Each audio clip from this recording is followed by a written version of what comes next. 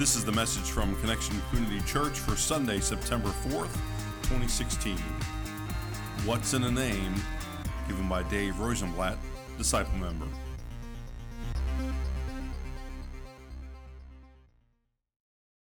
Well, good morning, Connection Church. Morning. We're going to start church today with a little activity here. I have a question for all of you. Do you know why you have the name that you have? How many people here know why they have the name that they have? So a few of us, right? Well, when doing some research for this morning's message, I, of course, consulted Google, right? When searching for what to name your baby, I found there's a lot of opinions out there. Guess how many?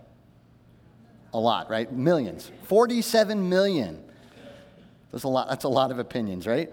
Everything from the baby name quiz on moms365.com to the baby name style article on parents.com to today.com, who in 2014 had a very disconcerting piece on 9 things I wish I knew before I named my baby. At the end of the list, they determined that whatever name you came up with for your child was fine. However, I found some rather unusual names that I'd never heard of before. Some of the different names that I had ran across that I had never heard were for girls, Disney, Erie, like Lake Erie, IKEA, yeah, right? Money and Price, P-R-Y-C-E. Richard, yes, Richard for a girl. Shady, Stony, Vegas, and Unique, Y-O-U-N-I-Q-U-E. Some different names I'd never heard of before, right? And guys didn't get off any easier because those boys' names that I found were Carrion, Emperor, Hamlet, Maximum, Messer, God bless you, Patch, Rambo, and one of my favorites for my friend Randy back there, for you Star Wars fans, Vader. I'm just glad Lori and I are done having kids and we don't have to worry about naming them. My name is Dave Rosenblatt, and I'm a sinner saved by the grace of our Lord and Savior, Jesus Christ. Would you pray with me, please? Father God, we just thank you so much for bringing us here this morning, Lord God. Open up our hearts today, God, that we might hear something that would stir us up, Lord. Settle us in. Let us not worry about what's going on after church, our plans, Lord. Center us. Open up our hearts that we might learn something about you, Lord, and in turn, about ourselves. We thank and praise you in the name of Jesus. Amen. So, what's in a name, right? As we read in the Old Testament, in Genesis 5, verses 1 through 2, read it with me. When God created mankind, he made them in the likeness of God. He created them male and female and blessed them. He named them mankind, Adam, when they were created. So God named the man Adam. And the name Adam, or Adam in Hebrew, is actually Hebrew for mankind or red. And if you can see, it looks kind of similar in characters. I know maybe not many folks here read Hebrew, but the word Adam looks like the word Adamah, at least in English. Now, Adamah is a Hebrew word that means earth, dust, dirt, red ground, or red clay. So not only is the name Adam or Adam taken from the name Adamah or word Adamah, but we read in Scripture that Adam, the man, mankind, was taken from the ground. So I actually read an article, I'm a Googler, I read an article which described where Cornell University engineers actually did research, and they found something in the ground, in the dirt, in the clay. There's these things called hydrogels. And what they found out is these things, these hydrogels, they actually support life, the formation of life in the ground. So not only, again, does the word Adam in the Bible come from the word Adamah for earth, but science backs up the fact that man was taken, or mankind was taken from the ground. That's pretty cool. So Adam named all the creatures on the earth, and whatever he called them, that was their name. Adam and Eve had dominion over all the earth and everything they named. So why do we name things? Well, first of all, it's biblical. God named things, and whatever he called them, that's what they were called. According to Wikipedia, naming things is part of a general human communication using words and language, which helps us map the world around us onto something that we can understand or something that we can grasp, right? For example, if I say, "Don't step on my blue suede shoes," sorry for the music there, you guys think of who? Elvis, right? For those of you younger than 40, that was Elvis, right? An MIT study shows that whether you see something firsthand or you think about it or you touch it, your brain perceives it all in the same way. To your brain, it's the same thing. So when we name something, we can fully grasp it or understand it. And the idea of naming things helps us to understand the world around us. So for example, if I describe a rectangular piece of paper, about this big, and green ink on the front, or green ink on it with George Washington's picture on the front, you think of $1, right? A buck. And so as far as your brain's concerned, I just gave you each $1. So you're welcome. So what do names mean? Well, my wife, Pastor Lori, her name's equivalent in Hebrew means burden bearer. And if you know me, well, you get the idea. Hey, what can I say? Right? And as my name, Dave or David, in Hebrew, that means beloved. As a matter of fact, if your name has EL, like Michael, Gabriel, in it, the EL means that your name has something to do with God. Because the name EL, or the suffix EL, means God. So that's pretty cool. In the Old Testament, names were especially meaningful. And a change of name meant a change of status. So one of the stories that we know about with that change of status is Abram, whose name means exalted father, and his wife Sarai, whose name means princess. Well, they had their names changed after God made his promise to Abram that Abram would be the father of all the nations of the earth. When we receive God's promise, God gives us new names too. So Abram became Abraham, the exalted father of many, and Sarai became Sarah, ruling princess, because kings literally descended from that family line. Their son Isaac, if you remember in Scripture, his name meant laughter, because Sarah laughed when God told her that she would give birth to a son, even though she was unable to conceive. So to name something means that you fully understand it. Jews to this day will still not speak God's unspeakable name for two reasons. One, for fear of profaning it, and two, because we can't fully understand God. God's many names can shine only a tiny light on the hundreds of aspects, or infinity aspects, right, of how great he is. As a matter of fact, ChristianAnswers.net has a list of over 900 names, 900 different names for God, Jesus, and the Holy Spirit just in the Old and New Testament. That's a lot of names. In the Bible, names also indicated your inheritance and what belonged to you. God's original covenant with Abram was of land and descendants. The 12 tribes of Israel each got a portion of the promised land passed down to them. It would be their inheritance for that family line for all time. Property passed down the paternal or the father's side of the line. So your name told others who your family was and what belonged to you. Inheritance laws are still enforced all around the world, even in this country, to this day. Names also describe our history. Let's do an exercise here. Anybody with the last name Smith? Or Johnson? Well, Smith, okay, there's a Smith. Well, your family line, your ancestors could have been a metalsmith, or a metal worker, or a blacksmith, right? Johnson means John's son. Johnston means John's town.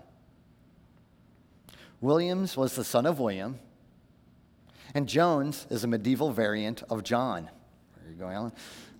And brown meant someone's skin, eyes, or hair was brown. Pretty straightforward, right? Names also tell others about us. For example, our pastors here all have the prefix Reverend in front of their name. We know the title MD stands for medical doctor. A CPA is a person you definitely want to have doing your taxes. And if the guy that's working on your teeth doesn't have a DDS after their name, I'd go check out another dentist. So these names let others know that this person has invested a significant amount of time and effort to be known by that name, and it makes up an important part of their lives. Names also tell others what we do. For example, I'm known at work as an IT manager, which means I work with information and technology. Other names that you may have or know others by could be sous chef, teacher, mechanic, bus driver, and so on. Names also describe our relationship to others.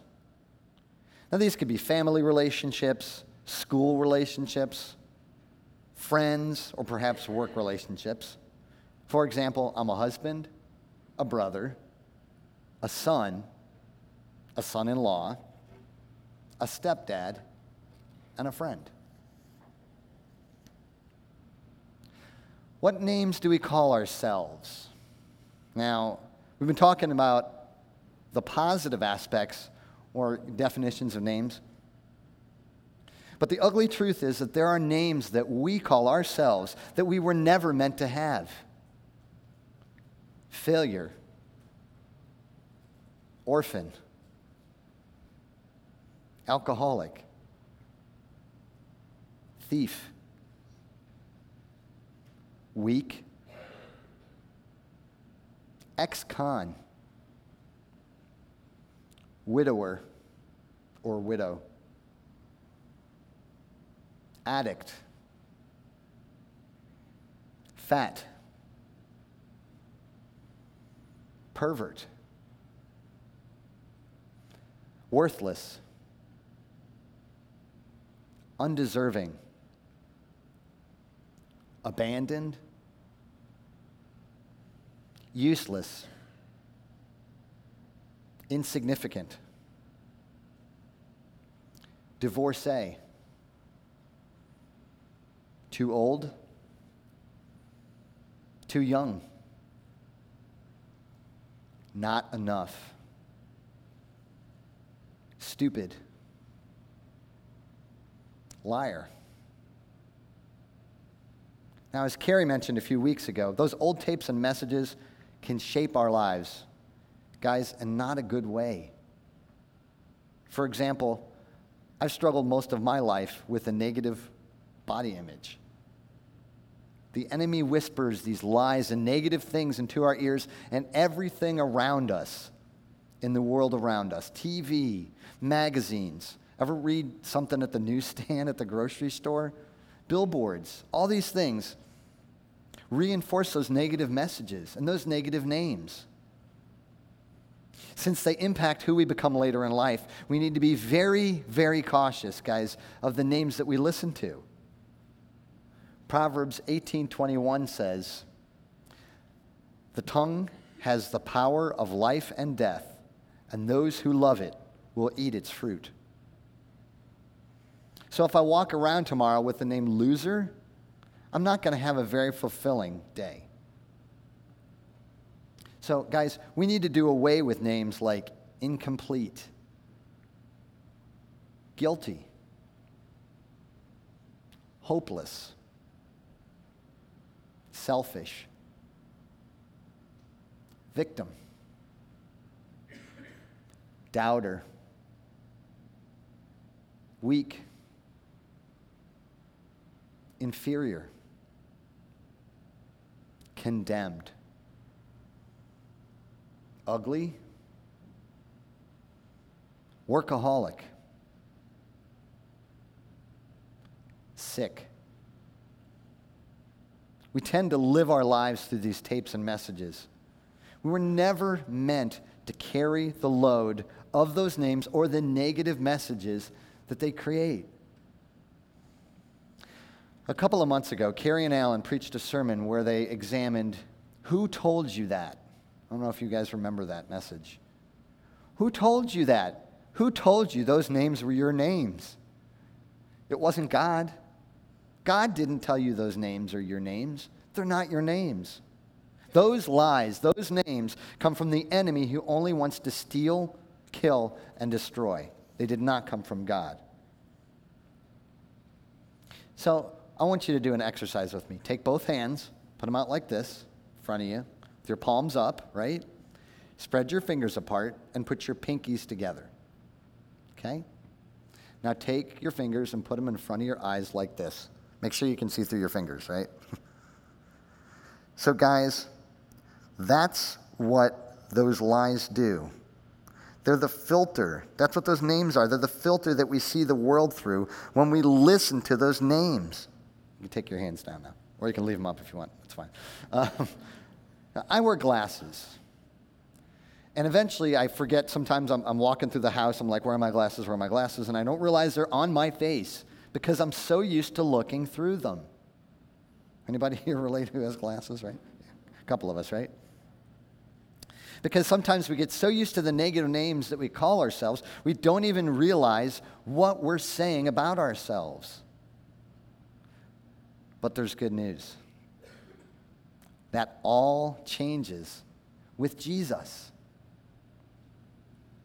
Once we ask him into our hearts, he recreates us from the inside out. He's the potter. We're the clay. We're the work of his hands.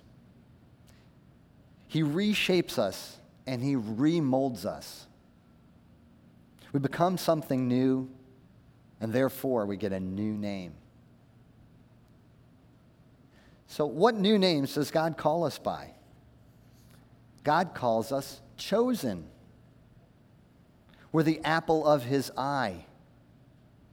We go from loser, not good enough, broken and hopeless, to sons and daughters of the Most High God. God removes our hands, those filters from our eyes that we see ourselves through, and he sees us through the eyes of Jesus. Paul tells us in 2 Corinthians chapter 5, verse 17, read with me. Therefore, if anyone is in Christ, the new creation has come. The old has gone. The new is here. Those sick are made well. Those condemned are forgiven. Those less than or not good enough are made whole. And we are good enough, folks. We are. Jesus says in Revelation chapter 21, verse 5, that he who is seated on the throne says, I am making all things new.